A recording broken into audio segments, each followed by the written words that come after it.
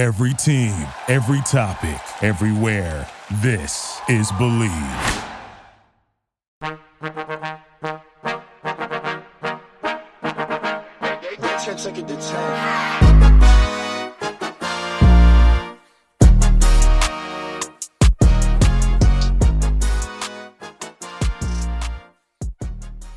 Hello everyone and welcome back to Pop Culture University, where we talk about what is going on in the world of pop culture and see what we can learn from it.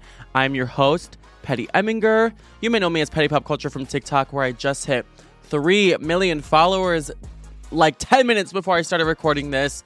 Shout out to all you guys. My podcast listeners are my favorite of my followers, though. Even though it's a small percentage of my followers, you guys are my BFFs for life. I've been going live a few times this week, and I've seen you guys in there just like saying hey and you love me, and I'm like, oh my god, bestie. Like when I see someone who listens to the podcast, I go crazy because I'm just obsessed with you all. When you DM me, it makes me so happy. I love that we're all just like friends on here. And even though the numbers are astronomically bigger on TikTok, the podcast is what I'm the most proud of because I feel like we've really built a community off of positivity and finding the light in things, while also, still being a bit of a messy friend group. And what's better than that? But anyway, if you're new here, thank you so much for coming. Take a seat in the classroom wherever you would like. You're so welcome. Everyone is welcome here. If you are not new here, thank you so much for coming back. You know I love you. I stan you. I'm in your fandom. Yeah, I don't really know how to reward myself today for hitting 3 million. When you guys have an accomplishment in your life, whether it's getting a new job, getting engaged, getting good grades on tests, whatever, how do you celebrate? I normally celebrate by rewarding myself with food. Like normally I would go to Crumble Cookie or go out to dinner at my favorite restaurant or something, but I'm trying to eat clean right now. And this shit isn't easy. And I've been eating really not bad, but for the last 5 months just been really loose and having one too many cheat days. So I'm like, I just need to be clean right now. Maybe I'll book a flight somewhere. Is that crazy? I'll go on a solo trip. I'll go out, but I'm kind of too nervous to go out right now because of what's happening in the world, which is what we're going to get into, because there's a lot of horrible shit going on in the world this week that is not the most fun to talk about. But let me just skim through what we're going to talk about today. So we're going to start with one of the craziest murder cases that is happening in America in the last long ass time. It's like a college murder that reflects any slasher film you've ever seen. It's just crazy. We need to talk about all about the murders, and then we're going to talk about crazy Hollywood couple shakeups, including Harry Styles and Kendall Jenner, Pete and Emily, all of that craziness. We're going to talk about the tragic Colorado shooting and all the devastation that it caused. And then lastly, we're going to talk about Chris Hemsworth and something very shocking that's going on with his health that I think you guys should hear because it's really important. But before we get into everything, make sure you rate this podcast 5-star on Spotify, Apple Podcasts, leave a cute little review, screenshot yourself listening to it, post it to your Instagram story, and tag me. It would mean so much. It really helps get the podcast out there. And I know you guys have gotten your friends and family, and people have DM'd me that their boyfriends listen now because of me. And I just think that's so funny that my podcast is like their version of trash reality TV that they pretend they don't like, but they literally love. So thank you for forcing this podcast on people in your life. It's truly an honor. But anyway, let's just get into it. Welcome to Pop Culture University. Take your seats. Class is in session.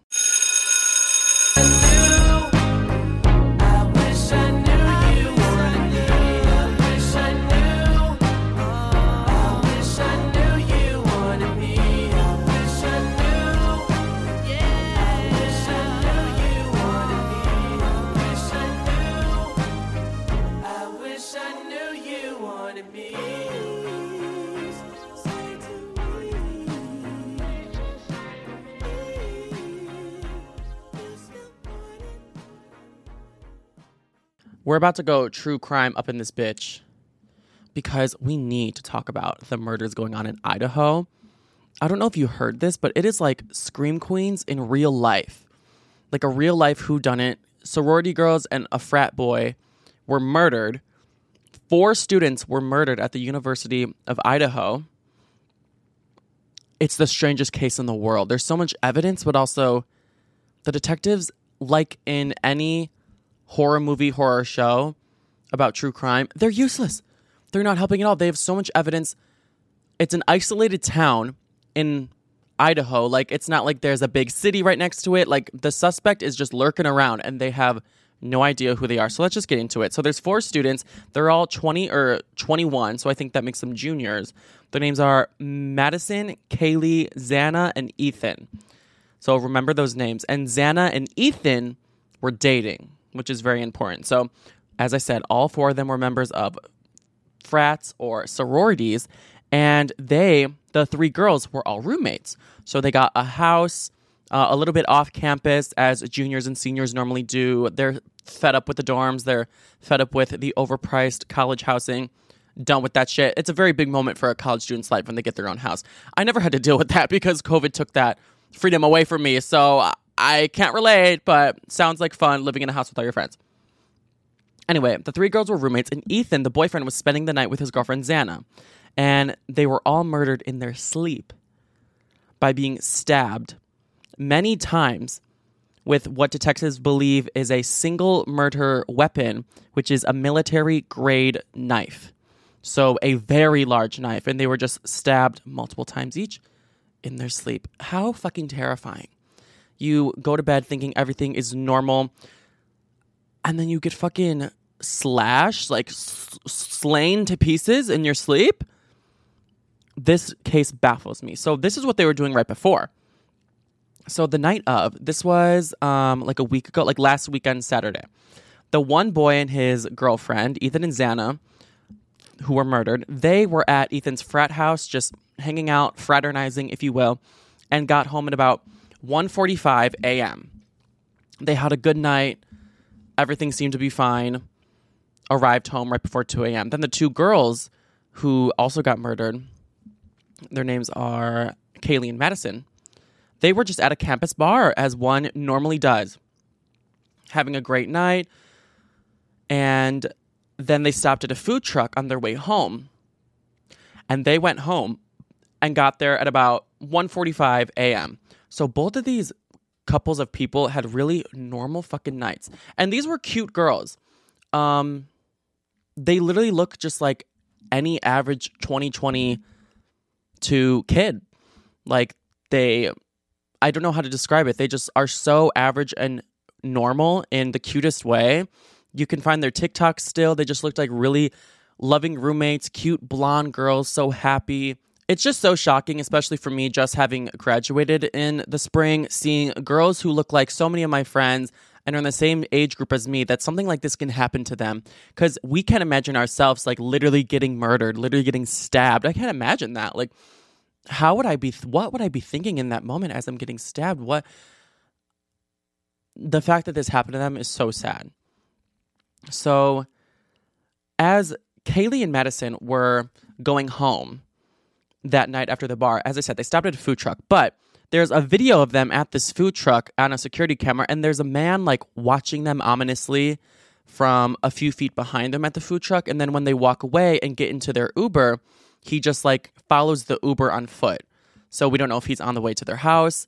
We don't know what this weird, ominous, creepy man. The man looked older than them as well, wearing a hood, but he left when they left. So that is one sign. Maybe he was watching them. And then, as I said, they're all home at about 2 a.m. Now, this is when detectives realized something really interesting. So Kaylee, one of the girls who was being watched at the food truck, her sister, after the murders happened, knew the passcode to her phone. So they got into her phone and saw that she made many, many phone calls to her friend named Jack, who is her ex-boyfriend, between 2 and 3 a.m. And so did Madison. They were both calling Jack at 2 and 3 a.m. Looks very suspicious for Jack, huh? But Jack was asleep, so he did not answer. Her sister said that they were on and off, maybe a little bit of a toxic relationship. So these late night phone calls, especially after going out and drinking, were nothing out of the ordinary. And her sister has faith in this girl, that she was a smart girl. And if she was really in danger or heard people in her house fighting or getting murdered, she would not call her ex-boyfriend to save her. She would call immediately the police. And I agree. But also, to me, the timing is just so close to when the murders happened. Why so many calls like that? Those were some of the last moments of her life. And low-key, I could see myself scared in my room, like hearing some noises, hearing someone break in, and being a little bit too nervous to just immediately call the police because, you know, you're sure it's nothing. You're trying to rationalize it. So you just call someone who you're very close to and you're like, hey, I'm just going to stay on the phone with you for a sec in case something happens. So maybe she just didn't want to call the police. I don't know. The 4 dead bodies were found the next morning when someone inside the house made a phone call to the police at about 11:58 a.m., telling the police that they found an unconscious body in her bed. So this was either Kaylee or Madison that they found in her bed. And for some reason, they thought she was just unconscious and not stabbed. Like, did you not see the blood? Did they stab her somewhere lower where it wasn't on her face? Maybe the blankets were pulled over her heart or neck or something, but it just doesn't add up to me. If someone was killed in their sleep, they'd probably wake up for at least a second if they were being stabbed. And the only way that they would die super quick was being stabbed in like the heart, chest, or the face, head. If not, you'd probably hear a lot of ruckus. If the person who found them were inside the house all night, wouldn't they hear it? And no matter where you get stabbed, there's going to be a lot of blood. So something about the person who found them does not add up to me. When the officers arrived, they found all 4 victims deceased in their beds on the 2nd and 3rd floors of the home. So this was a 3-level story. And here's the gag. Here's the big twist. These 3 girls who were just sleeping in their house, they have 2 roommates who were in the house who were not killed. And they live on the 1st floor. Very interesting. So they slept through the whole thing. They woke up, just thought one of their friends was unconscious. Because, like, when you think someone's unconscious, don't you shake them? Don't you give them a nice little tap on the face? Maybe if they're laying in their bed, don't you, like, lift up the covers for a second to see what's going on? The roommates just sound sus to me. And another crazy detail is that there was no sign of forced entry. So immediately I just think, oh, the 2 other girl roommates who you can see them in a TikTok with these girls, like last week, thinking, everything's fine, whatever. I would look immediately at them. There's no sign of forced entry. And if you're going to go in the house and you have to kill 4 people super quick and then arrange it in some way or leave so you don't get caught, you must know the layout of the house and you obviously know the sleeping arrangements. You know exactly what bedroom to go to. And if it wasn't the roommates, they must be very close friends because they knew not to go in the bedrooms on the 1st floor to not wake them up. It's definitely someone that they know, and they didn't have to break in, and they would just have to know the sleep habits and have been like watching them, knowing when they were getting home.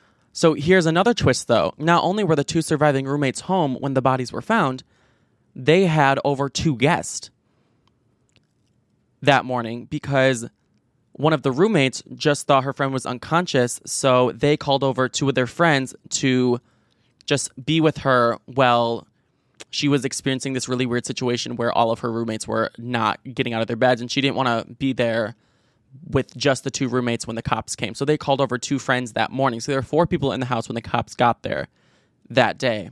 And it was confirmed that the 911 call was made using the roommates' phones. So I guess that makes them look good in that situation. The timing makes sense to me. I mean, I don't wake up very early either. And if they were out drinking the night before, 11:58 a.m. is a pretty normal time for me to wake up. So I think they're fine with the whole timing aspect. That doesn't make them look sus. Because some people are like, oh my God, it took them to almost noon to find them. Like, they definitely were trying to set something up. They were definitely up earlier. I'm like, probably not. But the gag is that the police say they do not believe that any of the people who were in the home when the 911 call was made are the killers, based on how they were acting, based on how confused and devastated they were, the lack of evidence finding a weapon. They didn't have any blood on them. They didn't have any defense wounds from trying to kill someone or wounds from the attack, because 2 of the victims who died did have defense wounds. So they were up for at least a second trying to save their own life. So maybe the attacker would get some kind of scar. The roommates didn't have that. And the roommates, everyone says their vibes were very fine. The motive doesn't seem clear, so they think it's someone on the outside.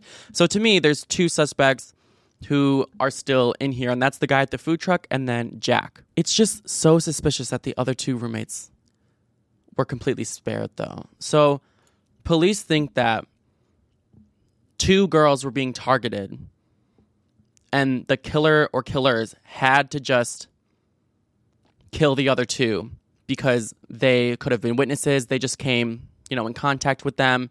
Just wrong place, wrong time for them, unfortunately. They didn't disclose which 2 girls were potentially being targeted, that's so scary. It sends chills up my fucking spine. Sometimes I just think, like, am I a nice person? Like, have I given anyone a reason to kill me? Like, I'm not saying that these girls weren't nice, but you never know what irrational, crazy person is in your life that just, they're good one day and then they snap the next day. I'm like, that is a big reason why I'm just always kind to people. If you guys have seen Scream Queens, like, this is a spoiler alert, so skip the next 30 seconds if you don't want to hear a spoiler. But when the killer is revealed, they told two of the nice girls in the sorority that they didn't kill them because they were nice. And that's why they killed the other girls. So I'm like, have I been nice today? Like, will someone kill me? Wouldn't it just be crazy going out one night in a college town, going to the bar with your friends, going to get food from a cute food truck, Ubering home, a totally normal night for a 20-something-year-old, and then you just get schmurdered? What? Investigators have been sifting through more than 600 tips and conducted some 90 interviews in a week following the attack. They're really scouring near and far. They put everyone on a mile radius in a lockdown. The students were allowed to leave the university if they wanted to, though, just for their own safety. They won't be like docked for grades or attendance. If one of my teachers tried to dock me for trying to save my life from leaving a university, I would like shake them and be like, wake up, bitch. Like, you really think this shit is serious enough?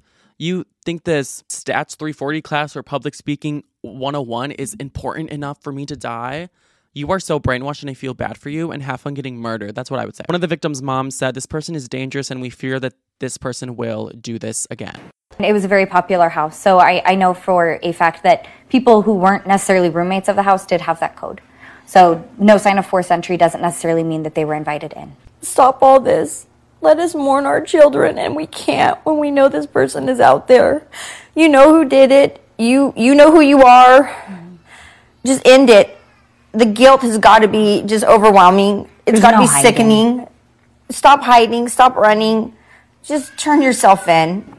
Yeah, I don't know. Anyone who kills four people, to me, definitely has the capability to do it again. I don't care if it was targeted. They're a sociopath. Insane. But anyway, in conclusion, is there any other tea here? Yeah, they're just investigating. They asked all the neighbors to turn in their doorbell cam footage. They're sifting through any footage on the university from 3 a.m. to 6 a.m., but they really haven't been able to find anything. The people who were murdered didn't have a Ring camera, unfortunately. But to me, I would look at the roommates. I'm sorry, unconscious. That gives me like killer's remorse. They killed them and they didn't know how to hide it. So they're like, oh my God, they're unconscious. Let's call over our two friends just to jumble the whole thing up and maybe make them look guilty. Like, I don't know. Something along the lines of they were in the house alone, to me, is just not sitting right. I would look at the roommates, but they have reportedly been cleared, but whatever. This is such a crazy mystery. I hope they find something else. I've been looking at like a million videos of it all week, and I truly feel devastated for the students who lost their lives, for anyone affected, and the families. I cannot even imagine the pain that they must be feeling. How horrible. So what can we learn from this? I think what we can learn from this, well, being, like I said, I guess a kind person in general, to avoid that, but that's not the point. That's also just like stupid. You shouldn't assume that someone would do that to you. But I think what we can say is that in the event that we cannot avoid a sociopath like that, or just meet the wrong person at the wrong time, just always being there for your friends, always being overprotective over each other, and just looking out for each other. So there's a whole team of people to try to stop it, and people who are just looking out for each other, like be that overprotective, crazy mom of the group that is tracking her friends' locations. Text your friends if you haven't seen them for a minute while you're out. Just do the buddy system. There's no way to be too safe or protect each other too much, especially when you're like young kids in a college town, or you're young kids on a night out of the town. Just be extremely safe and be an overbearing, protective friend. And obviously, like, lock your doors at night. Maybe get a Ring camera. Have a lot of security. Have a loud ass security alarm. Get one of those apps that can hook up your security. Keeping yourself safe in these situations.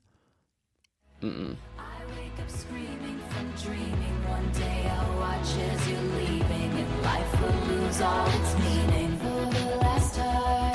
It's me. Hi, I'm the problem. It's me. At tea time, everybody agrees. I'll stare directly at the sun.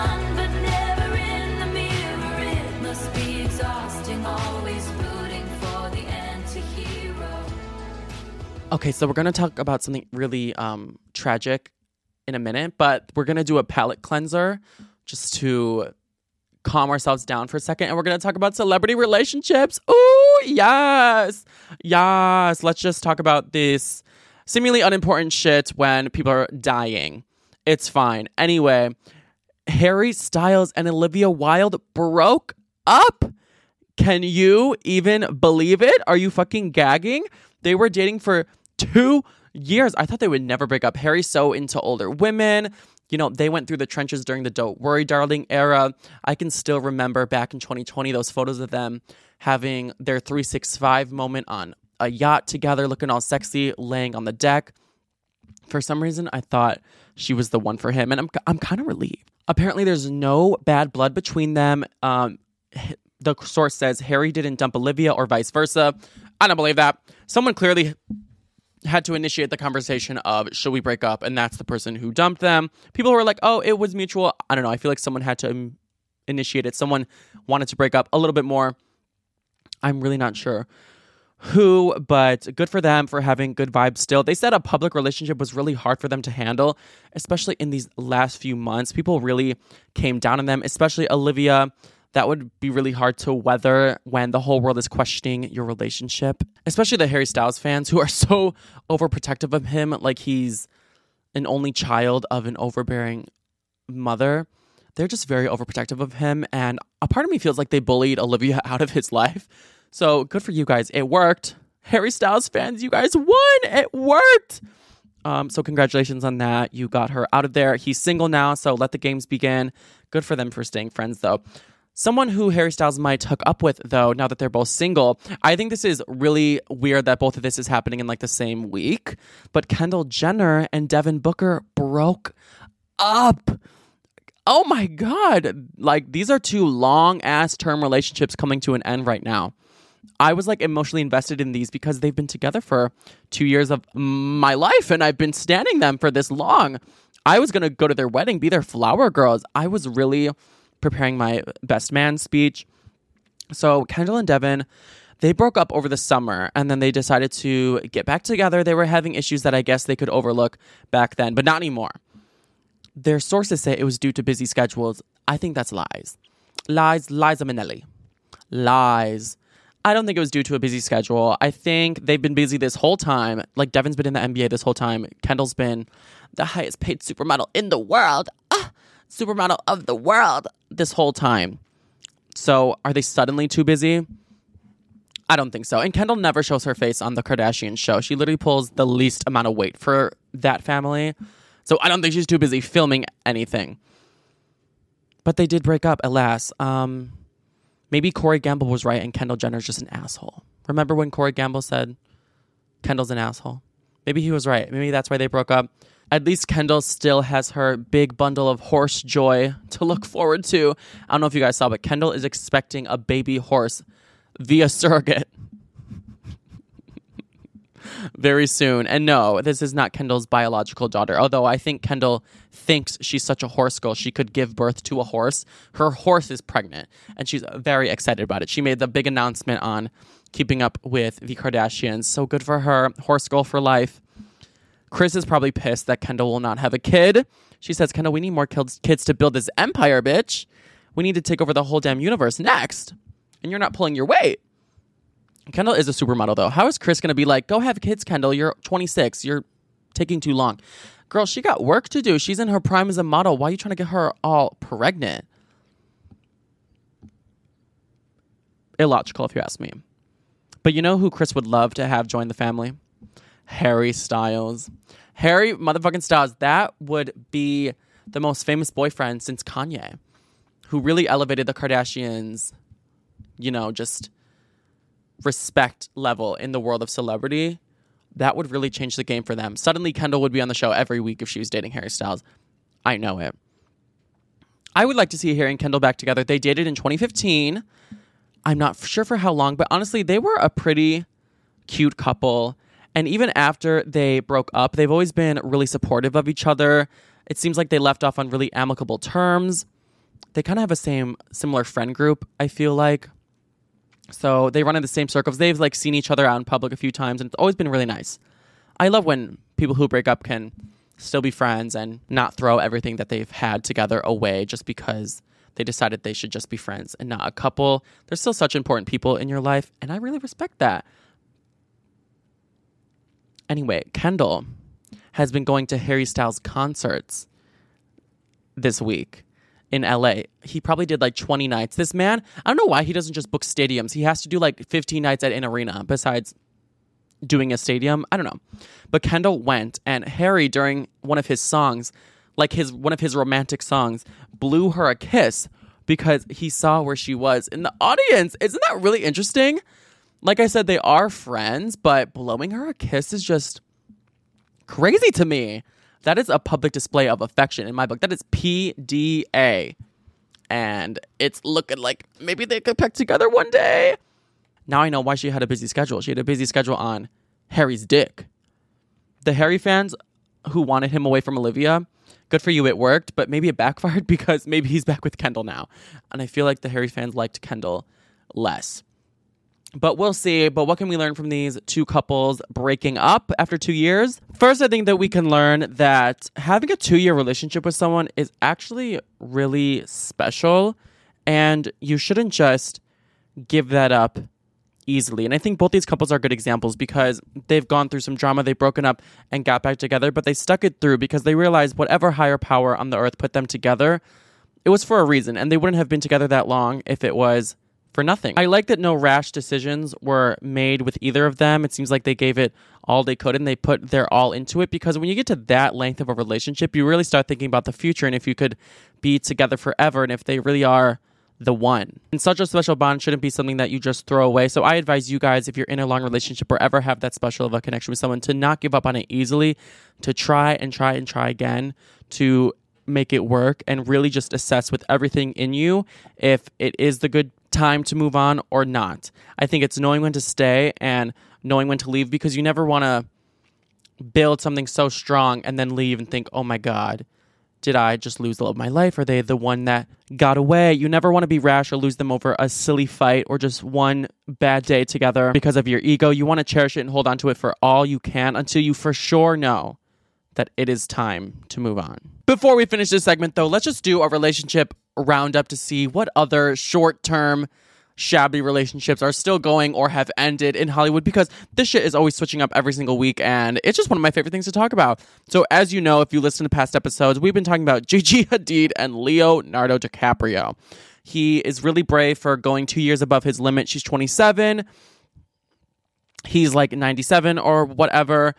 And they've been dating for a few months now, ever since he broke up with his other girlfriend right when she turned 25 over the summer. But they're still going strong. They were seen out together, cuddling and kissing. He probably closes his eyes and holds his breath when they have sex. And he pictures a younger woman's freshness instead, not the old relic cave of a 27-year-old woman.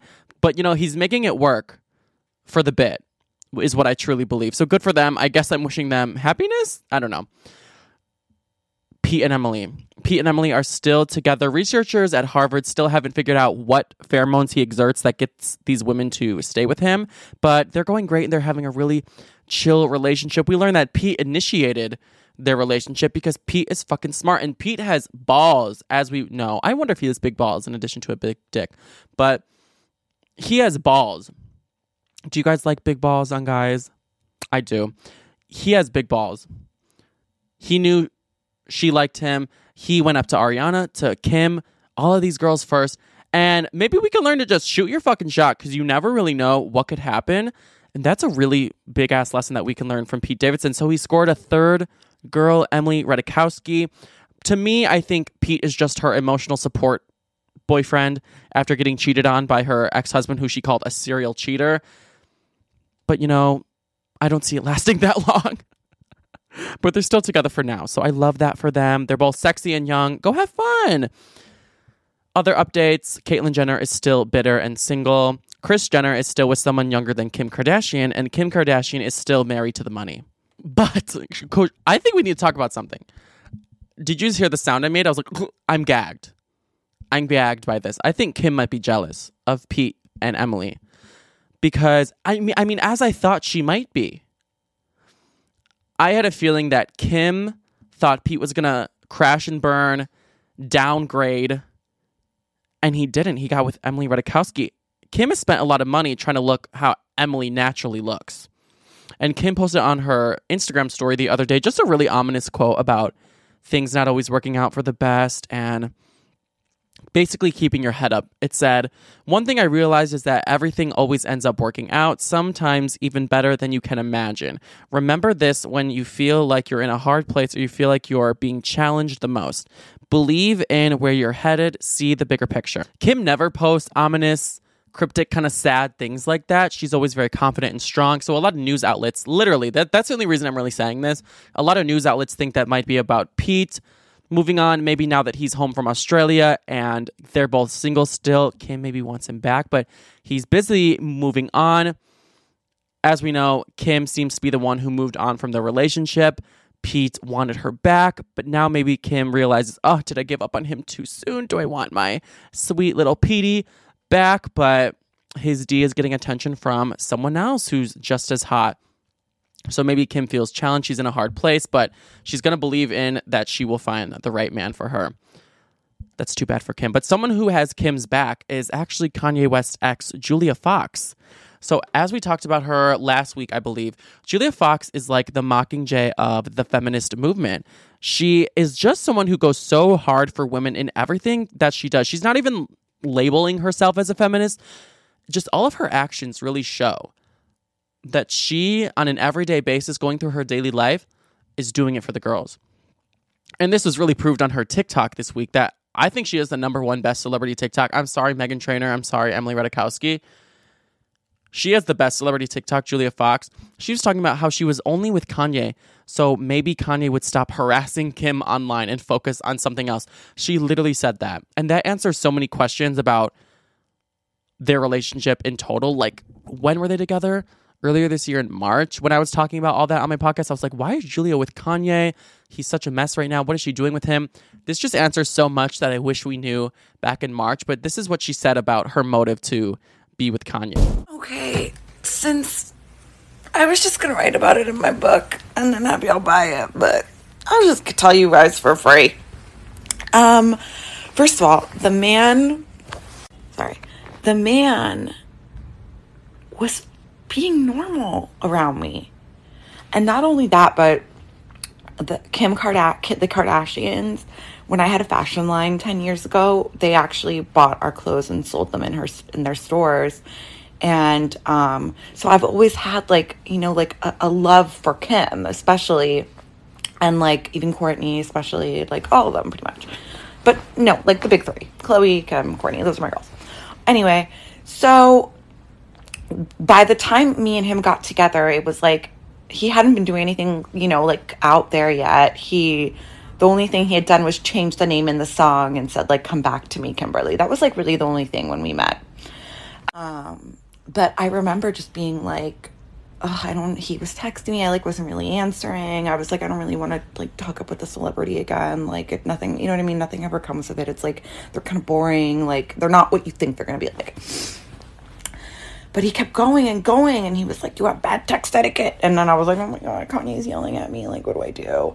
But then I had this thought, and I was oh my God, maybe I can get him off Kim's case. Maybe I can distract him, just get him to me. And I knew, I was if anyone can do it, it's me, because when I set my mind to something, I do it. And I will say that month that we spent together, he wasn't on Twitter, first of all. He wasn't on any forms of social media. He didn't even talk about his relationship. We only really talked about clothes and weird ideas and plans for the future and our hopes and dreams for childhood and education. And it was really beautiful, guys. The moment he started tweeting, I was out. And that's the thing. It's the media reported on our relationship ending a week after it happened or something. So during that week, I think you guys all thought we were together, but we weren't. I'd already been dude, I'm not going to stick around for this shit. And also, I realized pretty quickly that he wasn't going to take my help. I was I want to help him. I want to help him.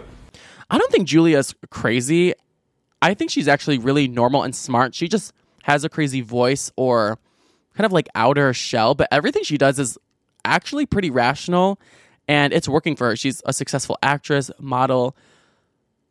celebrity. Like, I don't know why everyone thinks she's crazy. I think she's really fucking cool. And the fact that she did that and really did Kim a solid and it worked for a little bit. Julia's fucking iconic. Someone who's not iconic, though, is Kanye motherfucking West. And he's going to keep terrorizing the world.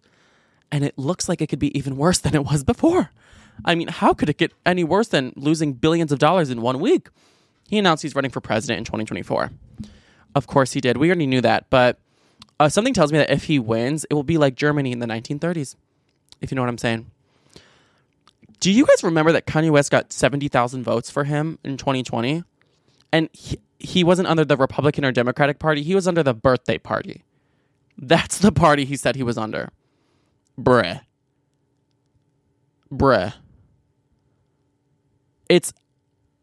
I don't even have words. It's shocking. The things this man will do to get attention, the lengths he will go to. He's taking time away from real politicians trying to handle real issues that are going on in America to make a birthday party, knowing damn well he does not have what it takes to be the president. His old defense used to be, oh, I'm a billionaire. I know what it takes to make a lot of money for someone. I can do that for America. Well, now what? Now you're not a billionaire. So what are you going to do? Very interesting. He said in a video, yes, it's simple. It's just we're moving forward to the future. That's his statement about going to be the president. We're moving towards the future, he says. And he is for sure running. And he also claimed that one of his campaign managers is going to be someone named Milo Yiannopoulos. I never even heard this man, and I wish I never have heard of him because he is such a menace to society. If Kanye and Milo are both in power of the country, World War III would happen in approximately 7 days after the inauguration. The rapture would happen 10 minutes later. So I just learned so much about Milo Yiannopoulos. First of all, he's a far-right provocateur, and he calls himself the world's most fabulous supervillain because he is gay. But he's telling the world that he is ex-gay. He does not want to be gay anymore, so he does not give in to his demonic tendencies.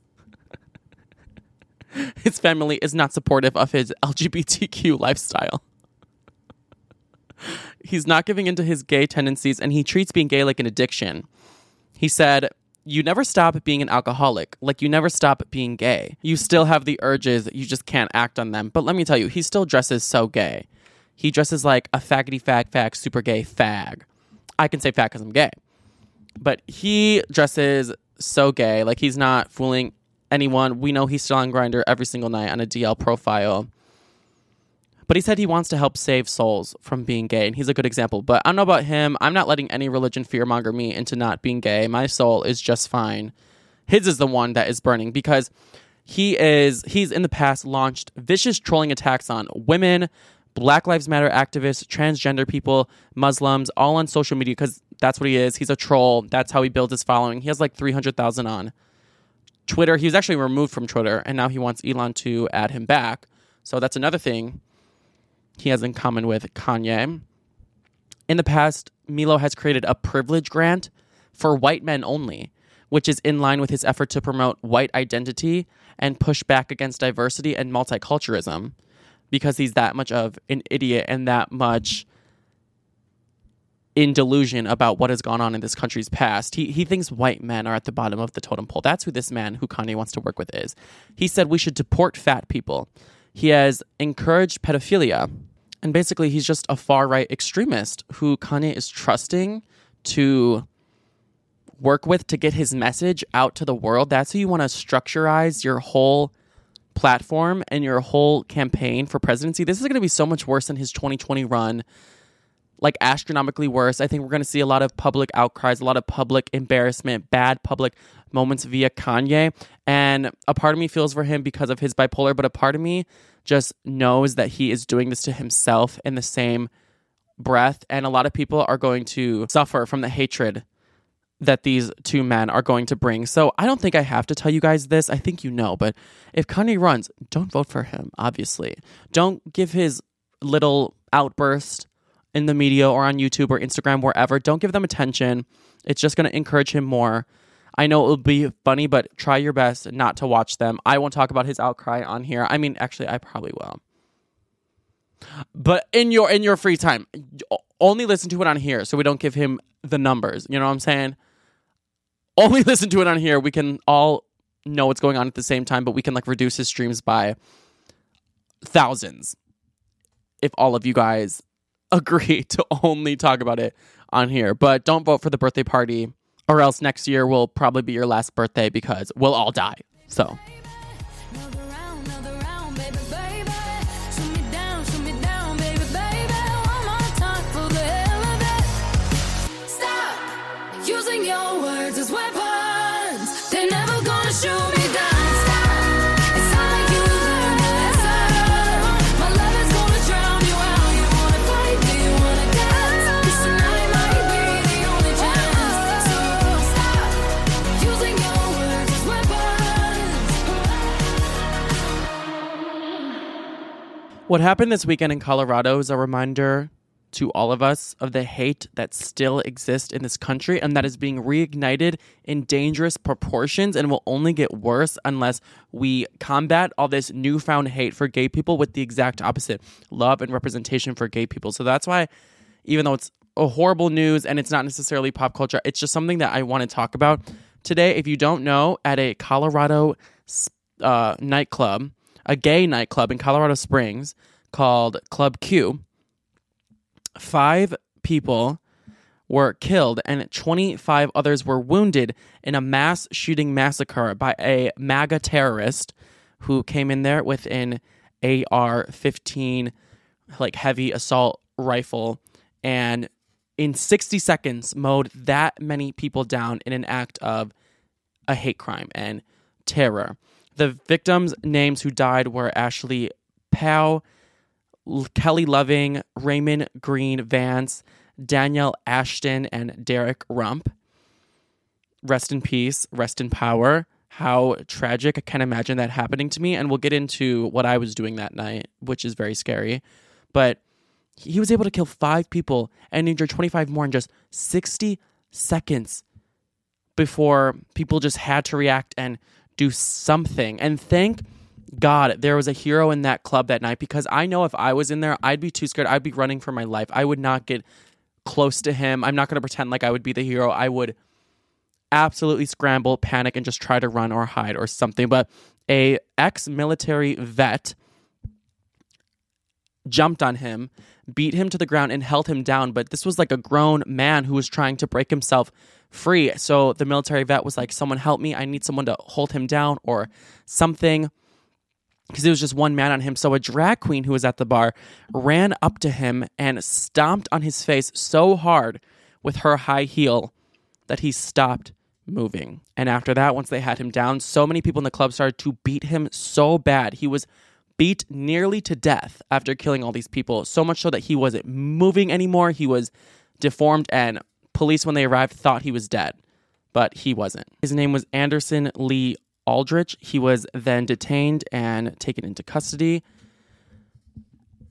First of all, the first thing that comes to my mind is the whole campaign against drag queens that are going on right now, saying that they are a danger to children. I cannot think of a more dangerous human being than a white supremacist MAGA terrorist like this man, and then a drag queen who literally saved people's lives and was heroic. You tell me who sounds like the bigger danger to society. The facts are right there, but far-right people just don't want to see that. Anderson Lee Aldrich, because of his white privilege, he was last year detained, and the FBI had to search his whole house and do a whole, squatting episode where they break into his house and search through his house because he threatened to murder his mom and blow up their house with a bomb, which forced all of his neighbors to have to evacuate the neighborhood. And that should have violated the red flag law that is active in Colorado that basically says that guns and any other lethal weapon should be removed from a person who is deemed dangerous to themselves or others.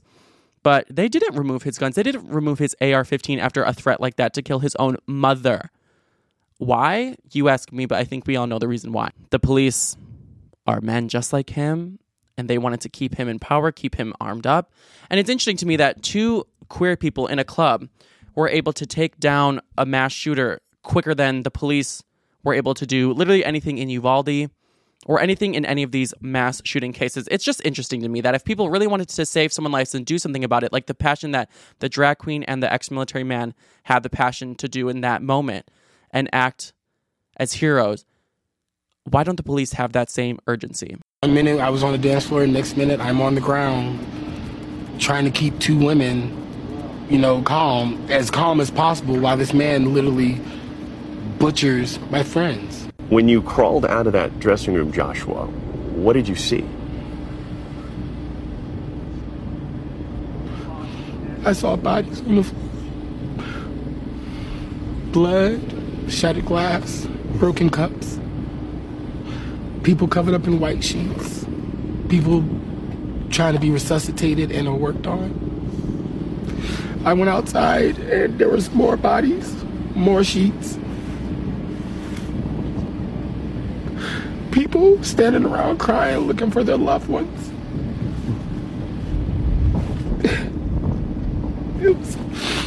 It was very traumatic.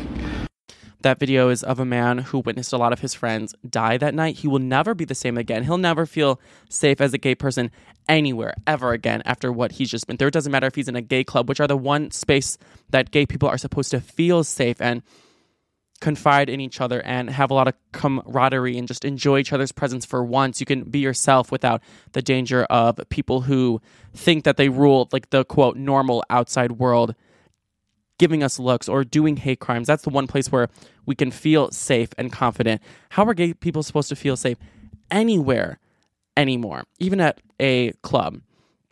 AOC tweeted, after Trump elevated anti-immigrant and anti-Latino rhetoric, we had the deadliest anti-Latino shooting in modern history. After anti-Asian hate with COVID, we had the shooting in Atlanta. Tree of Life, Emmanuel AME, Buffalo. And now after the anti-LGBTQ+ campaign, the Colorado Springs shooting. Connect the dots. She's absolutely right. And after I saw that tweet, it put a lot into perspective that this new current anti-LGBTQ hate campaign that is going on with things like the Don't Say Gay bill in Florida, trying not to allow children to go to drag shows, not wanting to teach about queer history in schools, the trans military ban, the 300 pieces of anti-gay legislation that have been written across America this year, and so many more from these far-right extremists who think that they're losing their grips as on society as Gen Z comes up. So they're acting extremely homophobic, more than they usually have to. They're doing all of these things to try to spread dangerous information about gay people to sway the country their way. But in doing so, spreading dangerous information about any group of people leads to emboldened hate. And when someone is emboldened in their hate that much, they're going to be emboldened in their actions and then do shit like this. And that is this is just another example. If you voted for any of those people, you loaded the gun. If you pledge not to say gay, you loaded the gun. If you say, sure, I accept gay people, but don't spread that shit onto my kids, don't do it in public, keep that to yourself, you loaded the gun. And that's just the fact of the matter. All of these celebrities who are anti-gay, Candace Owens, she loaded the gun. Candace Cameron Bure, she loaded the gun. That's just how it works. Once hate is incited, it leads to shit like this. I don't know if you all saw this too. Recently, a man lit a bottle on fire and threw it into a gay club window. Like he broke the glass and threw a flaming bottle into a window. It didn't explode or anything. I forgot the name of that, like a kind of bomb that's lit in a bottle, but it wasn't like that. He just lit a bottle on fire and threw it in there. So hate crimes are happening all over. And the scariest part is that I was at a gay club at the exact same hour and time that this was happening. I couldn't imagine that happening to me or to all the beautiful people around me who I'm so lucky to share those spaces with and have the best times with. I can't imagine just the mind fuck and the absolute world-altering, life-shattering response I would have if something like that happened. And I'm so deeply sorry for everyone in Colorado Springs. I'm going to donate to help them. It's scary that I was at a place that could have been considered a target of something like that. And the same thing could have happened to me. We truly need to erase any fragment of homophobic language from our everyday rhetoric and actively reject people and politicians who spread even the most microscopic ounce of hate towards any community. I'm just talking about the LGBTQ right now, but any community, even a little hate goes a long way. And unless you are anti-homophobic and an active ally, you're contributing to the problem. So this is me begging everyone listening to this, please eliminate any kind of homophobic speech from your language. Don't just let your friends slide with shit like that. Try to have hard conversations with your parents or anyone. Even if you just put a little bit of a seed into their mind that maybe things that they're saying are not okay. You don't have to like have a big conversation. Just plant seeds of the opposite of homophobicness in your life, and I think it will go a long way. And we can all just do a little part to plant seeds of goodness so things like this can eventually stop happening. But I mean, not much has been done about it, about gun rights, about anything. So I unfortunately anticipate this happening again because we've been here so many times before. And if you are religious and you can't because of your religion, don't let that shit out of your house. Stop being so self-righteous that you'd kill someone for not following the same shit that you think is best. And that's all I have to say about that. RIP to everyone who died in that horrible shooting who will never live again. I'm so sorry to all their families. This should never have happened. Dove Cameron gave a nice moment about it during her acceptance speech at the American Music Awards when she won Best New Artist.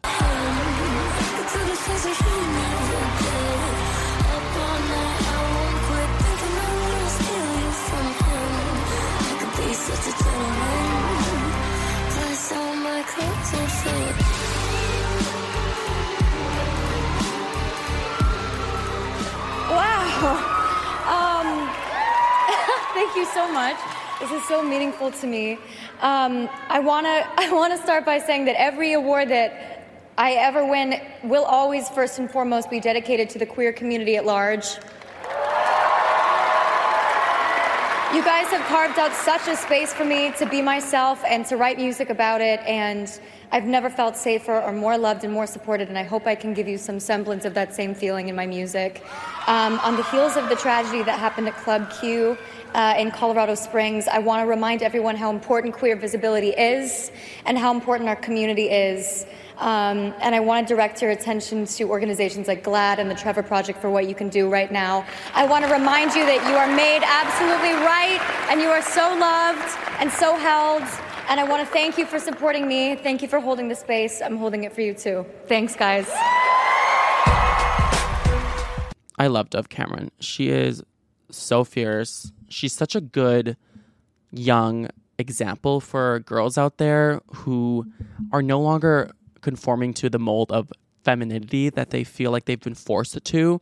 Ever since she's gone more masculine and stopped dyeing her hair blonde, it's just been a blossoming because she's being her true self, and I'm so obsessed with her. Her new single, what's it called? It's so good. Oh my God, wait, it's so good. I need to tell you, I'm looking at my Spotify right now. It's called Bad Idea. Ooh, go listen to it. It gives the same vibes as Boyfriend and Breakfast, but it's just sexy. It's like the most sexy one out of all of them. I love it. Go check it out. Anyway, let's talk about another homophobic celebrity, and that is Candace Cameron Bure. So as you know, you've probably heard about in the news because it's been all over. Candace Cameron Bure of Full House and Fuller House. She is on a new network called the Great American Family Network, and they're going to make a lot of Christmas movies this upcoming year. But she said at this new network that she is so happy to be a part of that they are going to never have LGBTQ representation in any of their programs because they want to, quote, keep traditional marriage at the core. And what really gets me is that the title of the network is called the Great American Family Network. Bitch, who allowed that? Who let the network be called that? That is the most self-righteous, self-important, pretentious name of a network, the Great American Family Network. And you're going to say gay people aren't a part of the Great American Family? God, it's so embarrassing. It's so dumb. Like, how is someone going to try to hide homophobia after saying they won't give LGBTQ people any representation and then call it the Great American Family Network? But that's exactly what she was trying to do when she got hate. She's like, oh, little old me from DJ from Fuller House, I would never. Girl, shut the fuck up. You're exposed. JoJo Siwa was right. You are a bitch. She was right. So I don't know if you know this, but JoJo and Candace had a little bit of beef earlier in the year because JoJo was doing that trend on TikTok where you turn your phone around super fast for some kind of prompt. Like it'll be like celebrity whose DMs I slid into, and you'll turn around your phone for a millisecond. So if people want to really investigate and pause the video at the perfect time, they can see who it is. Well, she had a question that was rudest celebrity I've ever met. She turned her phone really quick and people slowed down the video and they saw that it was Candace Cameron Bure. Apparently Candace didn't give her the time of day, like just kind of like snuffed her away when she was younger, and she felt really disrespected by that. Then Candace came out and apologized. Oh, JoJo, like I didn't even realize that I was just so busy at whatever event we were at. Of course, sweet little me, Candace Cameron Bure, would never do that. JoJo was right. She is a bitch. So JoJo, who's the perfect person to handle her, came on Instagram and said, honestly, I can't believe after everything that went down just a few months ago that she would not only create a movie with intention of excluding LGBTQIA plus people, but then also talk about it in the press. This is rude and hurtful to a whole community of people. And I absolutely agree. Having a title like that for the network and then having the movie with no representation is it's just making division in a very obvious way that I will not accept any form of excuse for. I don't care if it's supposed to be like a faithful, religious-filled network. It should not be a network then. That should not be allowed. It's making gay people feel like they are othered. They are not a part of the fabric of American society. And that's what they want. And as we know from what we just talked about, any sort of division or hate like that can lead to very bad things. JoJo posted a really funny video about it that I want to share. Article thing. I'm genuinely dying laughing over it. It says, I think the Great American Family, or whatever her movie is, will keep traditional marriage at the core. It's just embarrassing. I'm just embarrassed, like, for her. I think the Great American Family will keep traditional marriage at the core. Something like that. Hold on. Yeah, it says, I think that the Great American Family will keep traditional marriage at the core. Is this on record or no? Yeah.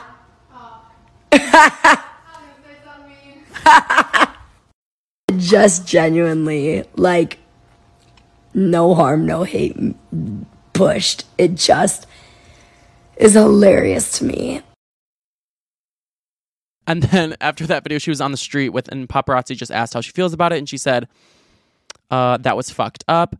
You not liking gay marriage, do your thing, girl. You being religious, do your thing, girl. Of course, I would want everybody to do what they want to do. But to purposely exclude someone because of who they love, that's shitty. And then JoJo said that she'll probably never talk to Candace Cameron Bure ever again. As she should. It's funny because JoJo is very young. She is just coming up. She's literally not even 18 yet. So the fact that she has to put an older woman in her place like this is just hilarious. And that just shows what this older generation is. It makes me laugh. And JoJo, I used to make fun of JoJo. I used to think she was silly for thinking that she could one day do the Super Bowl. She used to say, oh, my biggest dream is doing the Super Bowl halftime show. I was like, yeah, good luck, girl, with that song Boomerang. But now if JoJo did the Super Bowl halftime show, I would have a watch party for it. I'd be so hype. I'd buy a bow. I'd buy a bow like JoJo. And I would get rainbow paint on my face. Because that's how much of a legend she is to me now. So thank you, JoJo, for putting a bitch in her place. And what we can learn from this whole segment is basically just everything I said earlier about not allowing even the littlest of homophobic rhetoric to continue and just doing your part, just planting little seeds, whether it's your one vote, whether it's sparking a conversation of acceptance, even just a little comment like that can really go a long way. And no longer enabling or giving the time of day to these hateful ass motherfuckers.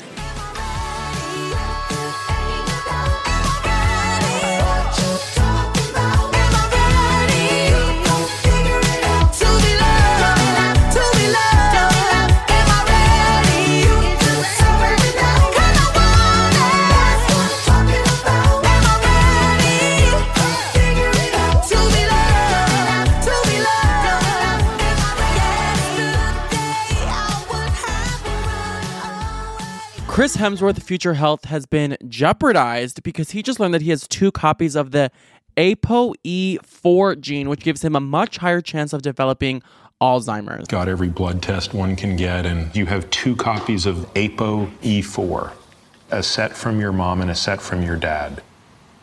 And what does that mean exactly? That means you have an increased risk of Alzheimer's disease. How much higher? Probably somewhere between 8 and 10 times higher than that of someone in the general population.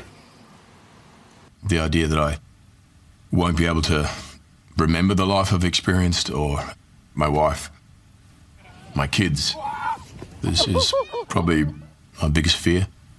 So first they had to tell him that off of camera in case he reacted really bad and like pulled out his Thor hammer or something and started like beating up the doctor, but apparently he reacted fine. And then they redid his reaction on camera.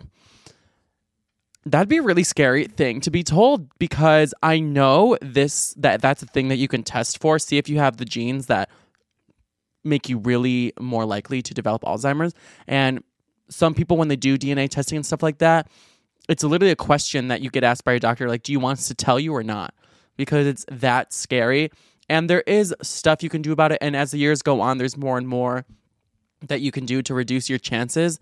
But it's still like this really big indicator that just means, hey, like you might get it. And no one wants to die that way of just slowly not remembering everyone you loved and forgetting the whole entire life that you have just lived. It's just really sad and like heartbreaking for even just like your family, not even just you, but for people to see you going through that. So it's just seen as like this really horrible way that no one wants to go. It's more common than you think, though. I know a lot of people whose grandparents have Alzheimer's and died of that. My grandpa, I believe, did. My boyfriend's grandpa did. One of my best friends in the whole world, her aunt has it right now. So a lot of people probably have at least one copy of that gene that could potentially lead to it. And it's really scary. So I think it's good that he's bringing attention to it. My friend, I made a little TikTok about it, and my cousin commented like, oh my God, this is going to happen to us. And I was like, I know, right, girl? Like, I wonder which one of us have it. But I don't know if my dad's side has it. I might have it from both sides. I don't know. But so I definitely listened up to what Chris Hemsworth said and how he's going to change his life after getting this diagnosis. So first of all, he said that's his biggest fear. He doesn't want to not remember his wife, his kids. He doesn't want them to see their dad in that kind of way. You know, he wants people to remember him as this big, strong Thor, sexy god of thunder. Oh, I would die for Chris Hemsworth. He's my number one celebrity crush.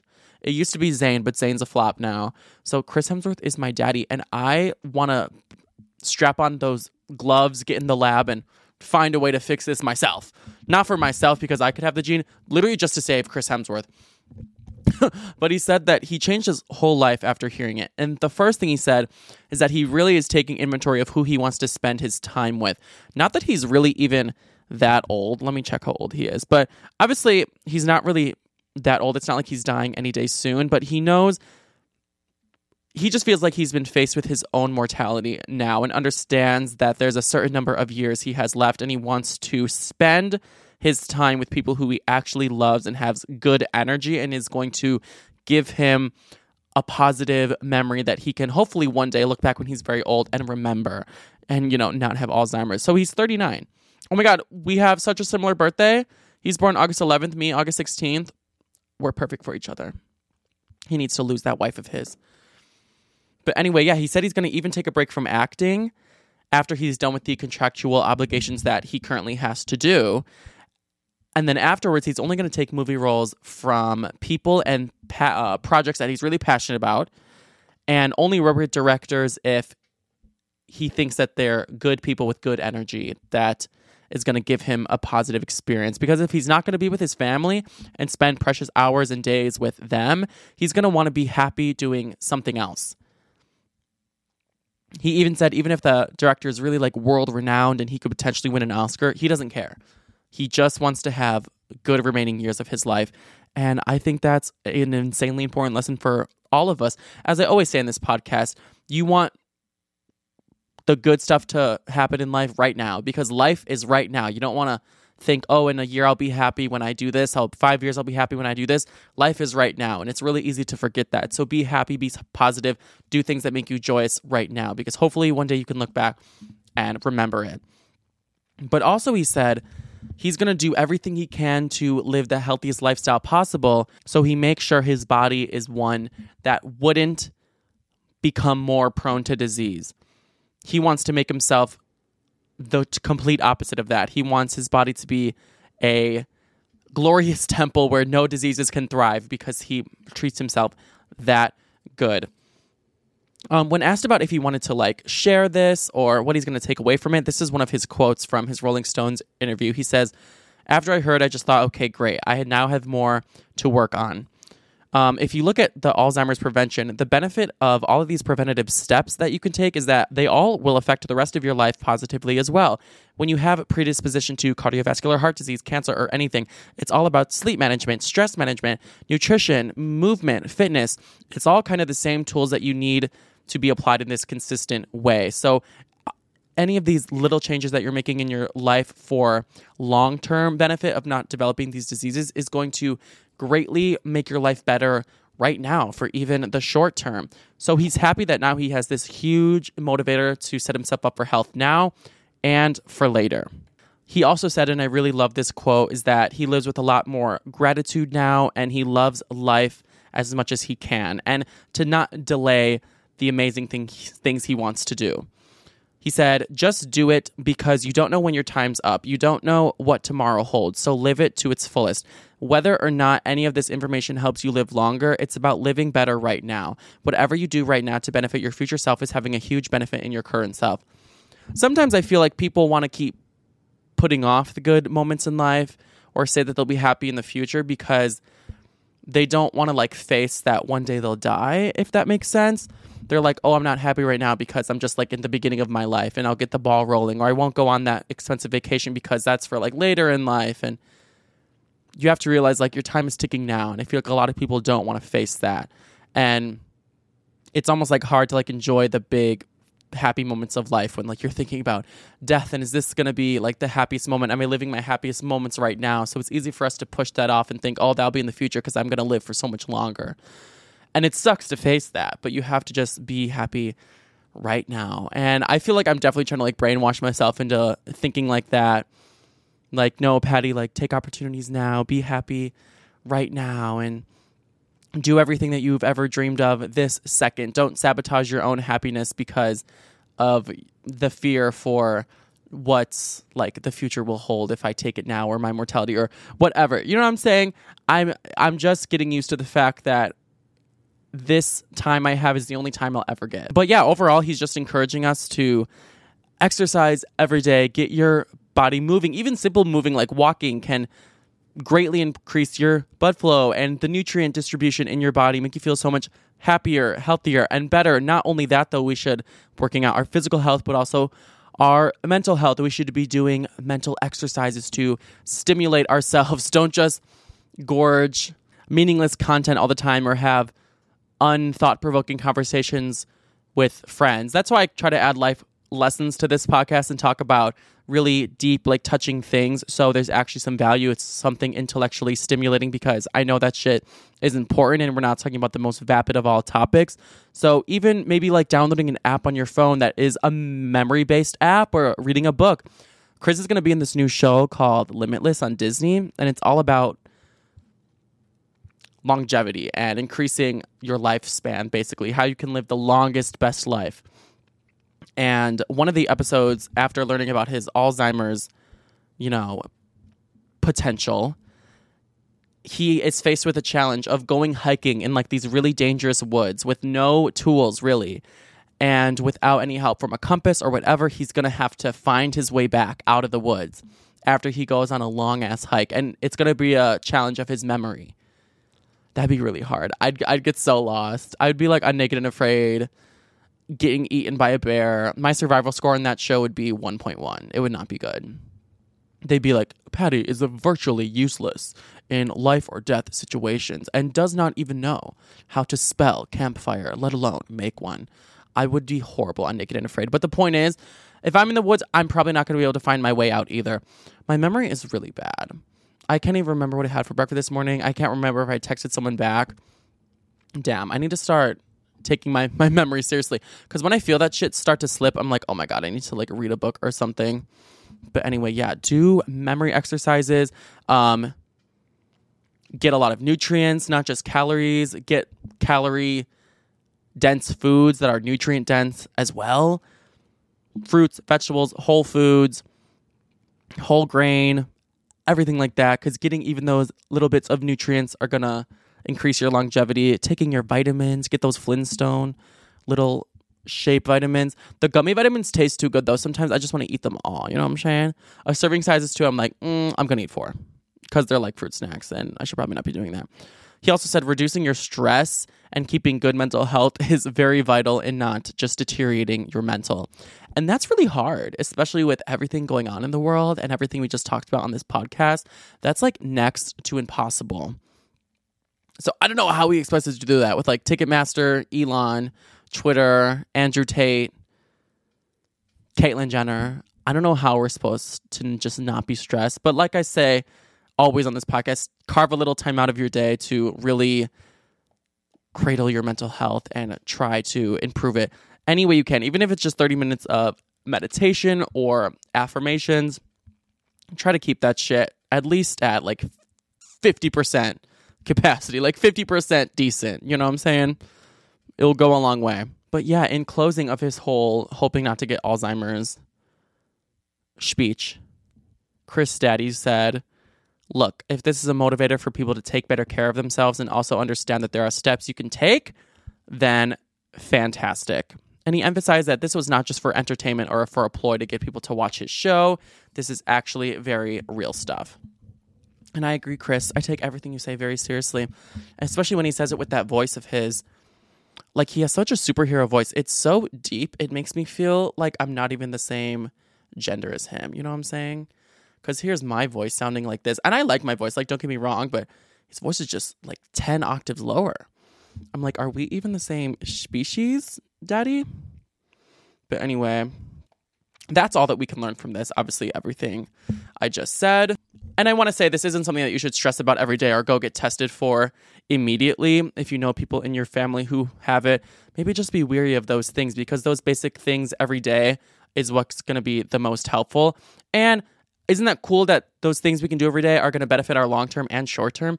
It's just an all-around happier life. So if having that gene is a motivator to have the literal best fucking lifetime of your goddamn life, hey, maybe it could be a good thing.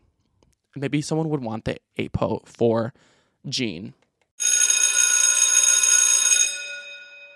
All right, well, thank you for listening to Pop Culture University today. I hope you had a fun time spilling the tea and trying to get some cute life lessons for it. This episode was not very fun all the way through, though, but nonetheless, I appreciate you guys for going through it with me, vibing with me, caring about the stupid shit that I have to say, and just listening to me talk for an hour. Truly means the most. I'm going to go watch White Lotus after this.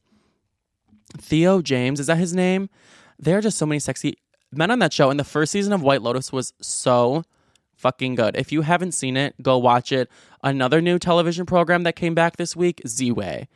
Z-Way is the best interviewer of life. I don't know if you know that show. Z-Way is this iconic comedian who studied at Northwestern in Chicago, like a really prestigious school that I feel dumb when I even walk by. It's this really prestigious school that she studied something like really intelligent there, but now she just interviews celebrities on a show called Z-Way. But the gag of the interviews with her is that she tries to bait them into saying problematic things. And the whole thing is just so hilarious. It's so irreverent, but also like serious at the same time. And it makes light of all these cancel culture things that's progressive yet hilarious and not disrespectful. I don't know. Z-Way is just my favorite show. Go give it a shot. You'll laugh your ass off. And a lot of the time, she actually does bait them into saying things. And I'm like, oh my God, why do celebrities even go on that show? I would die if I was on that show. I'd get canceled in a minute. But it's so clever.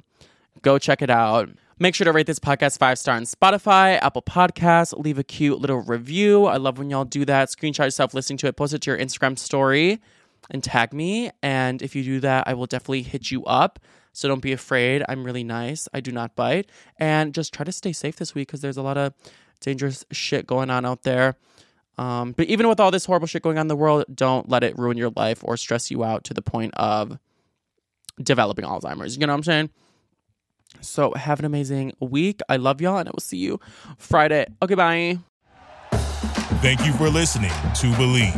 You can show support to your host by subscribing to the show and giving us a 5-star rating on your preferred platform. Check us out at Believe.com and search for BLEAV on YouTube.